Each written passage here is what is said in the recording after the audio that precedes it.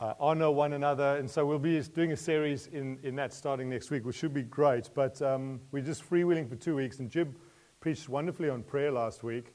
And I was going to do the book of Jude in 1 week, but I thought Jib preached so wonderfully, I thought I wanted to continue in prayer. And then I was chatting with my wife. So midweek I changed to Psalm 142, all right?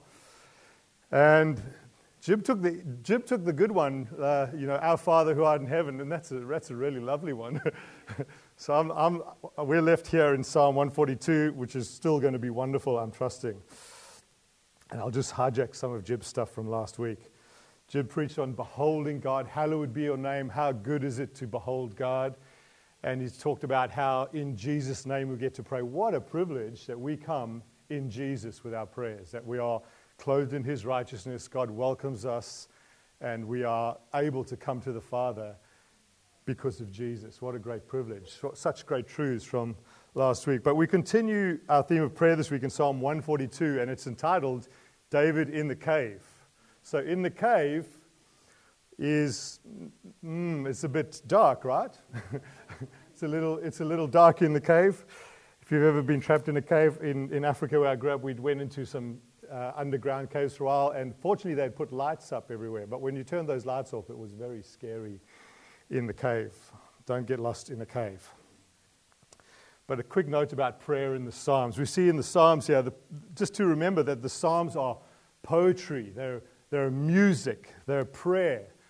So it's kind of like country music, really, if you think about it. It's got a lot of feeling in there. It's got a lot of telling the story.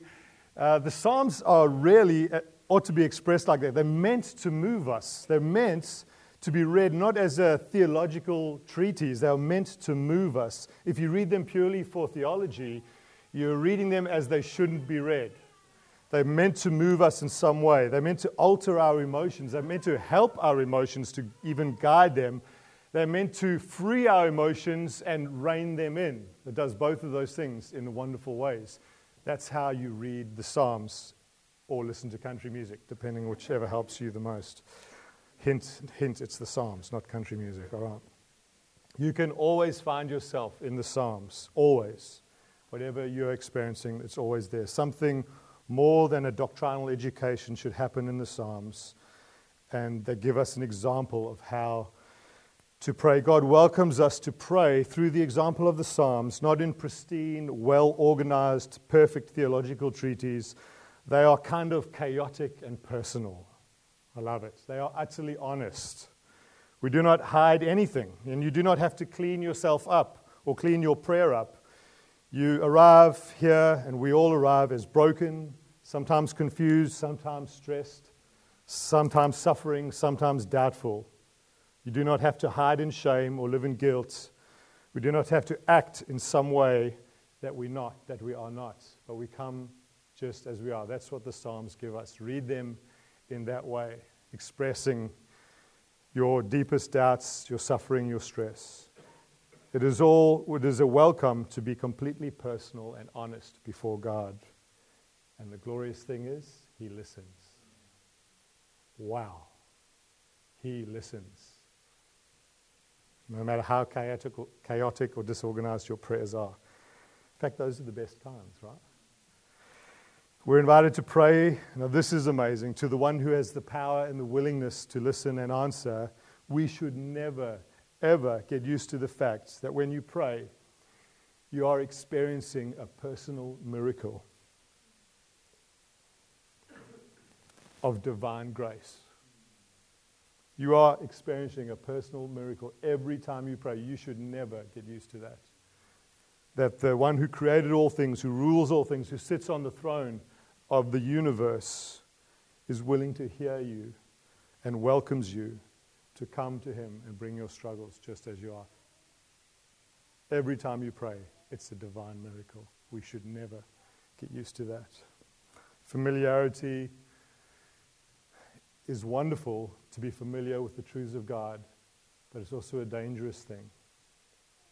When you become familiar, if you drive down West Coast Highway, anyone driven down West Coast Highway, just as the sun's coming up, and it's just a beautiful, perfect morning, you almost begin to worship. It's like, I can't believe this is real. If you drive down there every morning, after 6 weeks, you're honking on the horn, this traffic drives me nuts, and you haven't seen the sunrise in weeks. That's what familiarity does to us. We should never become familiar. Remind ourselves of the miracle of being able to talk to God. This is the invitation of the Psalms, and say, all right, so that's my brief introduction to the Psalms. Psalm 142, a maskil of David when he was in the cave praying. Have you ever been in a cave that you feel like you can't get out of? David was in the cave in a situation that seemed like it could not end well. Have you ever been in a cave where you thought this can't end well? The context of the story is Saul trying to kill David. David is running away. He's on the run. He's done nothing wrong, actually. You notice that? He's killed Goliath. He trusted God, killed Goliath. Yay! Saul hates him. Done nothing wrong. No sin. Nothing to deserve this situation. And he's in a cave where he can't seem to get out. He's on the run. Saul is trying to kill him. David had not sinned. There was another occasion where David was also on the run later in his life from his own son Absalom. Do you remember that story? Absalom tried to take over the throne. He gathered all the hearts of the people, and David runs, he flees. And if you can read in Psalm 3, it's a very similar psalm to this one. David is on the run and in struggle again. The first one, he had not sinned at all. The second one, remember when Nathan the prophet came to David and said, David, what you did, he tells him of the first parable in the scriptures, but what happens is David gets caught out. He had taken Bathsheba and he had killed her husband. And Nathan the prophet comes to expose him, and he repents, but he says to him, the consequence is your family is going to have strife. This son born here will have strife. And eventually, that exactly what God said happens. His son tries to take his throne. That, again, is a cave of desperate situation. You know that doesn't end well in a monarchy? Because to take the kingship, what has to happen? David needs to die. One is, he's in a cave of desperation, not from any sin he's done. Later on, it was from things that he'd done, consequences. You might find yourself in a cave from either one of those things. Maybe something you've done, but maybe nothing to do with you. Have you ever been in a cave or on the run, in a situation that you think cannot end well, trying to escape something difficult? Maybe it's a cave of relational breakdown, cave of depression, illness, a cave of where pleasure no longer delivers to you. You're just trapped, seeking pleasure. A cave of identity where your identity is so attached to others that you're trapped there. Maybe friends or even a spouse or children. What cave might you find yourself in? And we all do. So let's start this psalm. Psalm 142, verse 1. David says, I cry aloud to the Lord. I plead to the Lord for mercy. The psalm starts with pleading. I lift my voice. He gets vocal. If you never lifted your voice to God, try it. The psalm invites you into it. He lifts his voice. He yells, perhaps. He raises his loud voice and he tells God about it. He pleads. This is the messy kind of pleading, right? Do you know what messy kind of pleading is? That's the one with tears, the ones with snot, the ones where there's a pool around you on the ground. Have you ever? Was it just me? Okay. No. There's a pool of tears around you, and there's a lot of weird noises usually, right?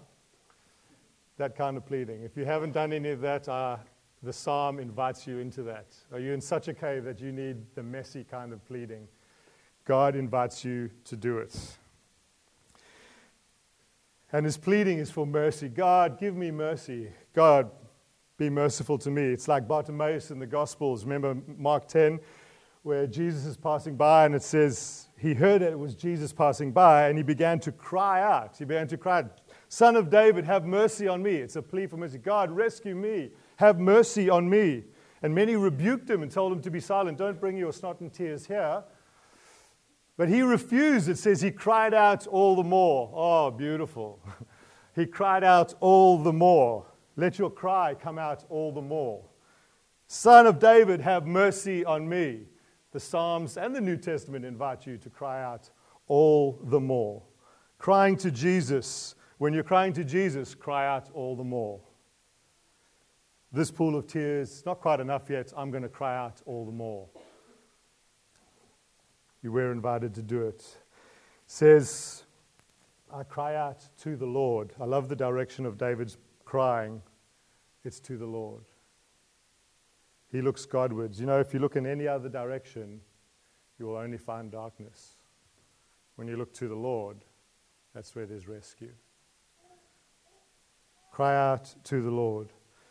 God is the God of the hills and the valleys, and we tend to never pray quite so well as when we're in the valleys, right? Where's your best prayers been? In the valleys or on the mountaintops? In the valleys. We're never quite as good at prayers when we are driven to the necessity of prayer. May our prayers in the cave, may your prayers in the cave be the best of your prayers and the closest of God's presence to you. This is not the psalm where David says, surely goodness and mercy follow me all the days of my life. That's Psalm 23, that came later. This is the psalm where he says, God have mercy on me. So the first point from this psalm we get is that God hears our prayers. The messy, unformed, personal, chaotic prayers, God hears. That's good news. You can come with whatever prayer you like. God hears it. Verse 2 says, I pour out my complaints before him and I reveal my trouble to him. He's very honest. He says he reveals his trouble. He pours it out. Pouring out's messy, right? If you have 4 children, things get poured out all the time, normally on the floor, on the table, on the couch, everywhere. They just get poured out. You walk around the house and there's just things being poured out everywhere. It's amazing. It's a miracle that much can be poured out. Well, this is the picture. It's the picture of pouring something out. Have you ever knocked a giant jug over or a vase of flowers and just seen it crash across? Pour it out. Let it all out. Don't keep it inside there. Pour it all out. He pours out his complaint. I'm pouring it out before you. And he says, I reveal my trouble to you. He tells God his troubles, his exact troubles. Troubles from without and troubles from within. He makes a full confession. Not only does the Bible invite us to bring our prayers, but it also invites us to make a full confession. Tell God everything. Tell God all the troubles you are in. Some of them may be from without. Some of them, this is an amazing miracle here as well. To have the self-awareness to admit your own troubles within. You know, in the darkness of the cave, that is the hardest time to look within. May God give us the grace to make a full confession. God, I have troubles without, but not only that, I have troubles with Josh. He's a troublesome person. Would you rescue me from him? These are the toughest times to do that. We can make a full confession because he already knows everything, which is so wonderful. I make my complaint or my troubled thoughts before him, and I tell him all my troubles. I tell him of those without and those within. Verse 3 says, although my spirit is weak within me, you know my way. Although my spirit is weak. Some of the other translators put this, although my spirit is overwhelmed. Anyone felt overwhelmed before? David's really going deeper and deeper here, isn't he? He's getting deeper and deeper into the distress that he's in. My spirit is weak within me. My spirit is overwhelmed. I am overwhelmed. David has reached the end of himself, and all he can do is pour out this prayer to God. That's all that is left to do. And perhaps you have too reached the end of yourself in some way. For you know my way, he says. This is an amazing turn. He's reached the end of himself, and then he says this. His cry goes from pouring out everything he knows to saying, God, I have nothing left, but you know my way. Think about that phrase. You know my way. You know, when you have nothing left to say, this is a wonderful psalm. It gives you a verse to pray. God, you know my way. No one else. I have no strength to do this, but you know my way. Wow. What a miracle of grace to be able to pray that. God, you know my way. He turns upwards to God. And again, this is not a false statement. I love that. Sometimes we think prayer is just entirely honest. David has the courage to be honest about all of his circumstance and then take one more step and he says, God, I want to be honest about who you are. You know my way. It's still an honest prayer, isn't it? God, you know my way. He admits that God might be his only hope. When I am ready to give up, I can still say that God knows my way. Along this path, verse 3 says, they have hidden a trap for me. He describes the way ahead of him and he says, they, being the enemies of God, have set traps for me. We live in a broken world where sin and death and brokenness will come into our lives. And there are traps ahead. There are difficulties ahead. They are often, in these times, the hardest times of trouble. It's hard to look at our own hearts, as we said, in those moments. But how good is it to know that God still knows the way? There are unseen traps ahead, but God is not overwhelmed by them, even though we may be.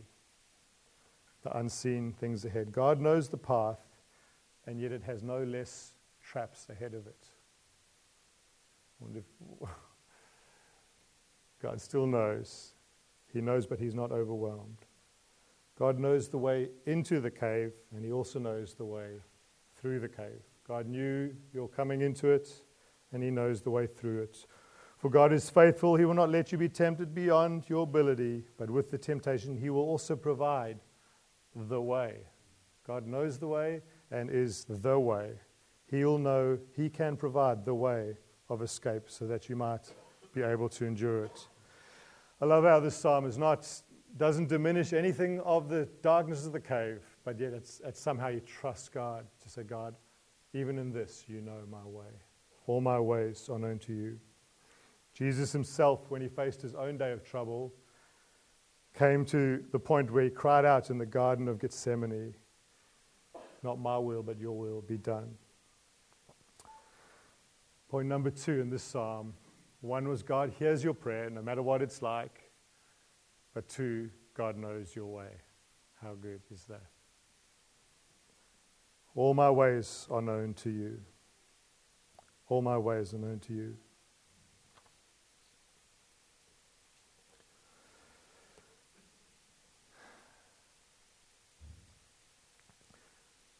David then looks to his right in verse 4, and he looks and he says, see, there's no one who stands with me. No one stands up for me. We've reached the first peak of this psalm, David pouring out his honest, snotty tears, and he goes, but God, I don't really get this, but at least you know the way. Then he comes back to more honesty before God, and he says, God, I'm looking to the right, and I see no one. No one stands up for me. There's no refuge for me. No one cares about me. Anyone said that before? It was just me again. I feel very alone today, Jib. Can you just... No one cares about me. Just his honesty, isn't it beautiful? Take that psalm. There is no human help that can rescue me, is what he's saying. It's a great admission that our help cannot be found in any human other than Jesus. What a wonderful place to finally get to. Again, it's sometimes a place you only find when you reach the valley, the dark cave, right? Technically, it's not quite true because David did have a mate. Anyone know the story of David's best friend? Jonathan, who was Saul, the king who's trying to kill him. It was Saul's son. And Jonathan was actually advocating for David in the palace at the risk of his own life, right? You remember the story? He's trying to subtly not get killed himself while he protects David. And you can go read the story in 1 Samuel. And here's David saying, I have no one who looks after me, no one who stands up for me, no one who cares for me. I wonder how Jonathan felt reading this psalm. You know? David, what have you been writing? Oh, wow. I thought I was risking my life for you, but okay. And so sometimes we can, in the darkest of caves, say things that, and that's fine, we can say things, but when in the honest light days, sometimes it's not quite true, right? Anyone said something that's not quite true in the deep darkness of despair? Yeah? Just me again? Oh, a few people are joining me. People are getting braver this morning. Thank you. I've said things which are not quite true in the deep darkness of despair. Jonathan, I'm sure, would have been upset by that verse. Have you ever exaggerated something? David is, however, acknowledging something profound, that there's no sufficient human help. That is still very profound. There is no one who can rescue me. Jonathan, even if he is my mate, he might disappear. He might decide not to represent me before the king. He might get killed by the king. I don't know. There's still a very profound truth that there is no sufficient help on the side of humans. You know, David, that's a very profound help. You know, if Josh helps you, you might Josh being me, not the other Josh. If Josh helps you, you might end up worse off. If I help you, you can ask my wife about that. Sometimes the help I provide, it ends up worse off. But when Jesus helps you, and he promised that the Holy Spirit would come to help you, that's the kind of real help, the eternal and perfect help, which is true. And how glorious that Jesus is also advocating for us before the Father. It says he ever lives to intercede for us. Jesus is help. I am without rescue for this situation. This is a good place to get to, because finally we may be able to say, Jesus, you alone will be my help, which is wonderful. We mostly want to believe that we are self-sufficient. Do you know that? We mostly want to believe that. Have you ever, and this is a story from, I'll tell a story that I heard this week. There's a belief that we're self-sufficient, that we don't need the help, or that we might get help from ourselves. We think, I'll just muddle my way through this by myself. And you see it in children. Have you ever seen children when they're learning to tie their shoelaces? And let's say we call him Hector. Hector has just been given shoes, and he reaches down to tie his laces. Now, he has no bow skills. He's got nothing. He doesn't know how to tie a bow. But he could fumble with those laces for 100 years, and he would never tie a bow. And when Mum reaches down her hand to help him, what does he do? He slaps it away. Because he wants to believe that he has everything he needs within him to get the job done. That's called self-sufficiency. He wants to believe he's an independent, self-sufficient human being. Now, you have self-sufficiency in you. I have self-sufficiency in me. Have you ever, when someone pointed out a sin, weakness, or failure in you, risen up to defend yourself and told them that you're not the only sinner in the room, but you are also a sinner? That's self-sufficiency. You're saying, thank you, Jesus, for the body of Christ. I just don't need it. Someone else does. Self-sufficiency. That's from Paul Tripp, by the way. Self-sufficiency. We want to believe we're self-sufficient. In other many ways, when we run, even from prayer, even from the scriptures, even from community, it's our self-sufficiency, saying that we will be able to rescue ourselves. Praise God for his rescuing grace, that we may be forsaken by men, so that we can learn that we are never forsaken by God. That is rescue. That is grace coming to us. What a profound reality to live in. David felt abandoned. I'm sure Jonathan disagreed with him, but David felt abandoned. It was a real feeling, real experience, which he wrote about. Jesus was abandoned. David felt abandoned. Jesus was abandoned. At Gethsemane, abandoned by men. On the cross, abandoned by his own followers.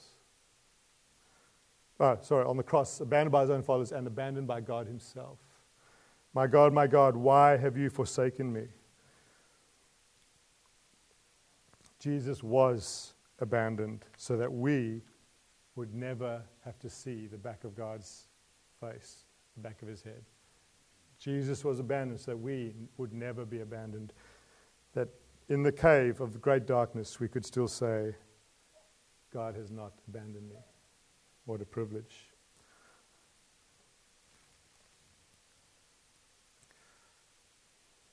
Not only does God know the path ahead, but he stands to our right and to our left. He stands before us and behind us. He cares for us so we can cast all of our cares upon him. Point number 3 in this psalm. 1, God hears your prayer, no matter what it sounds like, no matter how snotty. 2, God knows your way. What a glory if you could pray that. God, I really don't get this, but at least you know the way. Number 3, God knows your pain. He knows your feeling of abandonment. Verse 5, David says, God, I cry to you, and I say that you are my shelter, and you are my portion in the land of the living. This is the second peak in the psalm, where David finally, again, after pouring out himself, I am abandoned, no one is for me. Then he says, but, oh God, you are my shelter. What a glorious place to reach. What a glorious prayer to say. God, could we pray that in our deep, darkest cave? God, you are my shelter and my portion. He's pleading again, all the more, call out for mercy. I cry to the Lord with fresh content this time. God, you are my shelter. There is no person who can do this. Only you could do this. What if our cry was, God, you are my shelter? You have said to God, have you said to God before, you are not my shelter? Just me and Jib. Jib, come on, help us. Help a brother out. Have you said that to God before? We've all been there at some point. This psalm teaches us that we can say a prayer that is entirely honest, entirely true. God, you alone are my shelter. And he goes even a step further when he says, I'm going to trust and say, God, not only are you my shelter, but you are my portion among the living. Even now, while I'm living in a cave. You know, I used to be in the palace, projecting forward to the time when he's running away from Absalom. I used to be in the palace, but now I'm on the run. God, even now, you still are my portion. Should my circumstance take all from me, you are still my portion. You are all I want and you are all I need. If I have him, then my circumstances do not have me. If I have him, my circumstances do not have me. God, you are my portion. Oh God, help us get to the second peak. God, you are my portion. Have you said to God, you are not my portion? God is rescuing us from the great danger of thinking that other things are our portion. Praise God for his rescuing grace, even in the cave, that we get to learn to say, God, you alone are my portion. This is the fourth point of this psalm. God, you hear my prayers, however ugly they are. God, you know my way, even if I don't and I'm clueless. God, you know my pain, but God, you are my portion. David returns to prayer. I love his persistence. God, listen to my cry, for I am weak. Rescue me from those who pursue me, for they are too strong for me. Some more honest pleading. I'm not even strong enough to do this. Not only am I abandoned, but I'm not strong enough I don't have the strength to move forward. I have a desperate inadequacy in my own strength. Prolonged trouble can erode our resilience and our strength to face another day. But there is always hope, because there's always the presence of the Spirit of God and God himself, our portion. He asks God to listen. God pays attention. Jesus experienced something very similar when he said, my soul is overwhelmed even to the point of death. What a statement from the Son of God. To be overwhelmed. This psalm started there. I am overwhelmed. My spirit is overwhelmed. Jesus himself said, I am overwhelmed to the point of death. What a statement from the Son of God. Our Father, who art in heaven, hallowed be thy name. Thy kingdom come, your will be done. You know the way, you know the path. Our Father, you know the way, your will be done.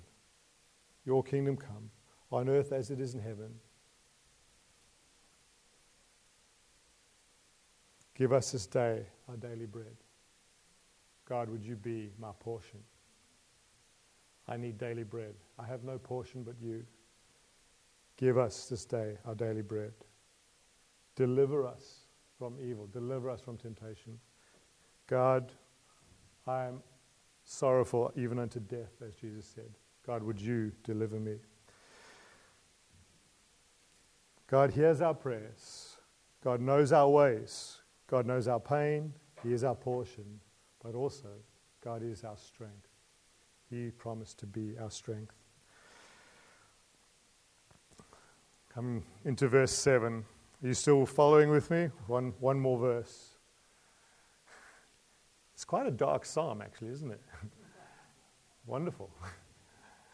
Very honest, very real. He just keeps pouring out his honest emotions before God. Verse 7, he says this, free me from the prison, O God, that I can praise you. Free me from this prison, that I might praise you. So the righteous will gather around me because you will deal generously with me. He trusts to praise the name. That's what he wants to do. He wants to get back to praising the name. You know, he's in the prison. He's not at the temple with good vibes and harps. I think David was a good harpist. I think I'm safe saying that. He's a good dancer. He stripped down and danced in his underpants at one stage, really enjoying his praise and worship. Not suggesting we do that here. But David enjoyed the worship and praise. He desires to engage with the praise of God. He says, oh God, get me out of prison so I might praise your name. David has a profound understanding of the purpose of life. This is a miracle of grace in David's life. He understands that the purpose of getting out of prison was to glorify God. Shadrach, Meshach, and Abednego in the fire as well, the same thing. When they put into a prison of fire and they go, you know, God can deliver us and bring glory, but if he doesn't, so what? God is still good and glorified overall. He's still the ruler of all things. Their profound understanding is that God be glorified. God be glorified. Wow. What a third peak in this psalm. Can you see the progression here of David's pouring out himself and going, oh God, I have no idea what's going on, just as long as you know the way. Oh God, help me. There's no one who's with me. I've got nothing as long as you're my portion.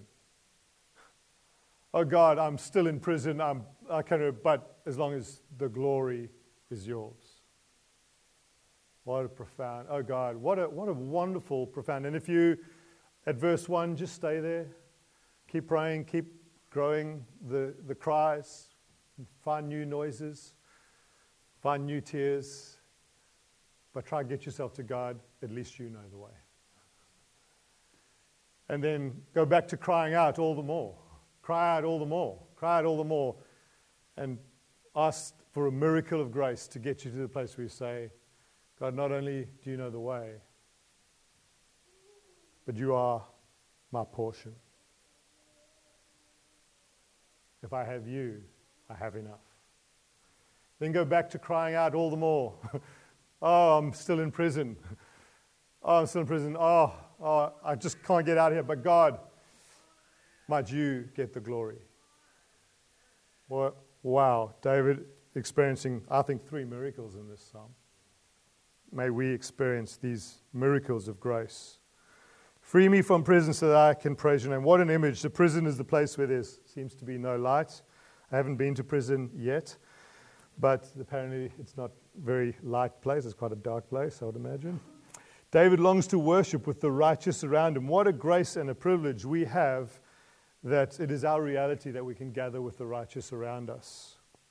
What a gift of grace. God's rescue plan, his way through the cave, includes leading us back to the people of God, to the gathered people of God. I will praise your name, and the righteous will be gathered around me because you have dealt generously with me. God's rescue plan, his way out of the cave, includes the people of God. Some translators also render this verse in a slightly different way. Alec Mortier, who's for the theology nerds out there, the granddaddy of the Hebrew language. If you want to know Hebrew, just read Alec Mortier. No one cares. This is for me personally. But he renders this verse like this. He says, when he says, God, you will deal bountifully with me, he renders the verse, God, you will deal fully with me or completely with me. Ooh, that's a bit scarier. You will deal bountifully in a complete way. God, you will deal with me as well. I love that angle of that, the way he's put that word. God, you will completely and fully deal with me. David's had the strength and the wisdom to acknowledge even his own trouble internally with his own struggles. And he's saying, God, part of the rescue plan is that you will sort me out. Part of the rescue plan is that you will change who Josh is. Part of the redemption is that Josh will not be the same, or that you will not be the same. God, you will deal bountifully with me. You will deal fully with me. You will completely rescue me from me. David knew that despite being in the cave and despite being overwhelmed and despite being surrounded by his enemies, that God would deal bountifully with him and completely with him. Praise God for his rescuing grace. David's expectation, however, is nothing compared to the reality that we have in Christ. David's expectation is one day I will get back to the temple and get to dance again. Yeah. I'll stop there because see, my daughter's getting very nervous. One day I will dance. Again, David, that's lovely.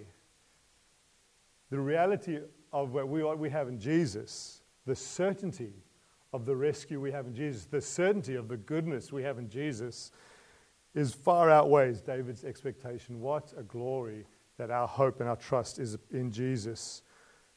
We have already received Christ. David had not yet received his deliverance. He may die in the cave. We have already received an eternity in glory with Jesus. Wow. We're in a much better position already than David. Not an easier one necessarily, but a much more expected, glorious one. God has dealt bountifully with us in Jesus. When he gave Jesus, there was no more for heaven to give. All that we ever need, we have in Jesus. God has dealt bountifully with us. David says, God, you will deal bountifully with me one day, hopefully. Praise God, please, God, don't let me die in this cave. We have been dealt bountifully with. We have Jesus. Our Father, deliver us. Our Father, hallowed be thy name. Thy kingdom come, thy will be done. Give us this day our daily bread, our portion. Forgive us our sins as we forgive those who sin against us. And lead us not in temptation. Deliver us from evil. For thine is the kingdom, the glory and the power forever and ever. Amen. Yours is the glory, the goodness, the inheritance of goodness and release and freedom that we have in Jesus. See, Jib, the Lord's Prayer is also in Psalm 142. Yours is the goodness and the kingdom. This is the final point of this psalm. Point 1, God hears your prayers, however they come, however messy they are, but God knows your ways. Not only that, God knows your pain and your feeling of being abandoned. And he was abandoned. He understands. Yet God is your portion. God knows that he is enough for you. God is your portion.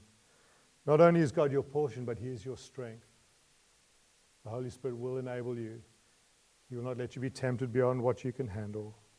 And finally, God will be praised. He will receive the glory. Oh, that I might praise your name. I have a plea, I have a plight, I have a portion, and I have a new prospect. Derek Kidner puts it like that. God, you know my way. You are my refuge and my portion. You have dealt bountifully with me. Prayer is worship and prayer is war. Begin to turn your cave into an altar of war and worship. It is only ever in trusting Jesus that we can triumph over our own feelings and foes. Who else could you ever turn to? What else could you turn to? There is no one to turn to. We are all in a cave we could never get out of, the cave of sin and death, and sin affects our lives. Jesus has delivered us and is delivering us, and we shall be in glory with him. Jesus was the king who was abandoned, who had no one who stood beside him, who did not escape death, but was buried in a tomb in a cave, so that we would never be forsaken, so that God would be with us in our darkest caves. Jesus took every ounce of rejection so that we would never see the back of God's head. And he did it with the prayer on his lips out of the Psalms, out of Psalm 22 in particular. My God, why have you forsaken me? Jesus prayed that prayer on the cross so that we might never be forsaken. Jesus, Jesus, how I trust him. So what should we do? Jesus, Jesus, how I trust him, how I've proved him more and more. Jesus, Jesus, precious Jesus, oh, for grace to trust him more. Oh, for grace to trust him more. Precious Jesus. What should we do? We should cast our cares upon Christ and ask for grace to trust him more. Now to him who is able to do far more than all we can ask or think, according to the great power that is at work within us, to Jesus be glory in the church and in Christ Jesus through all generations, both now and forevermore. Amen.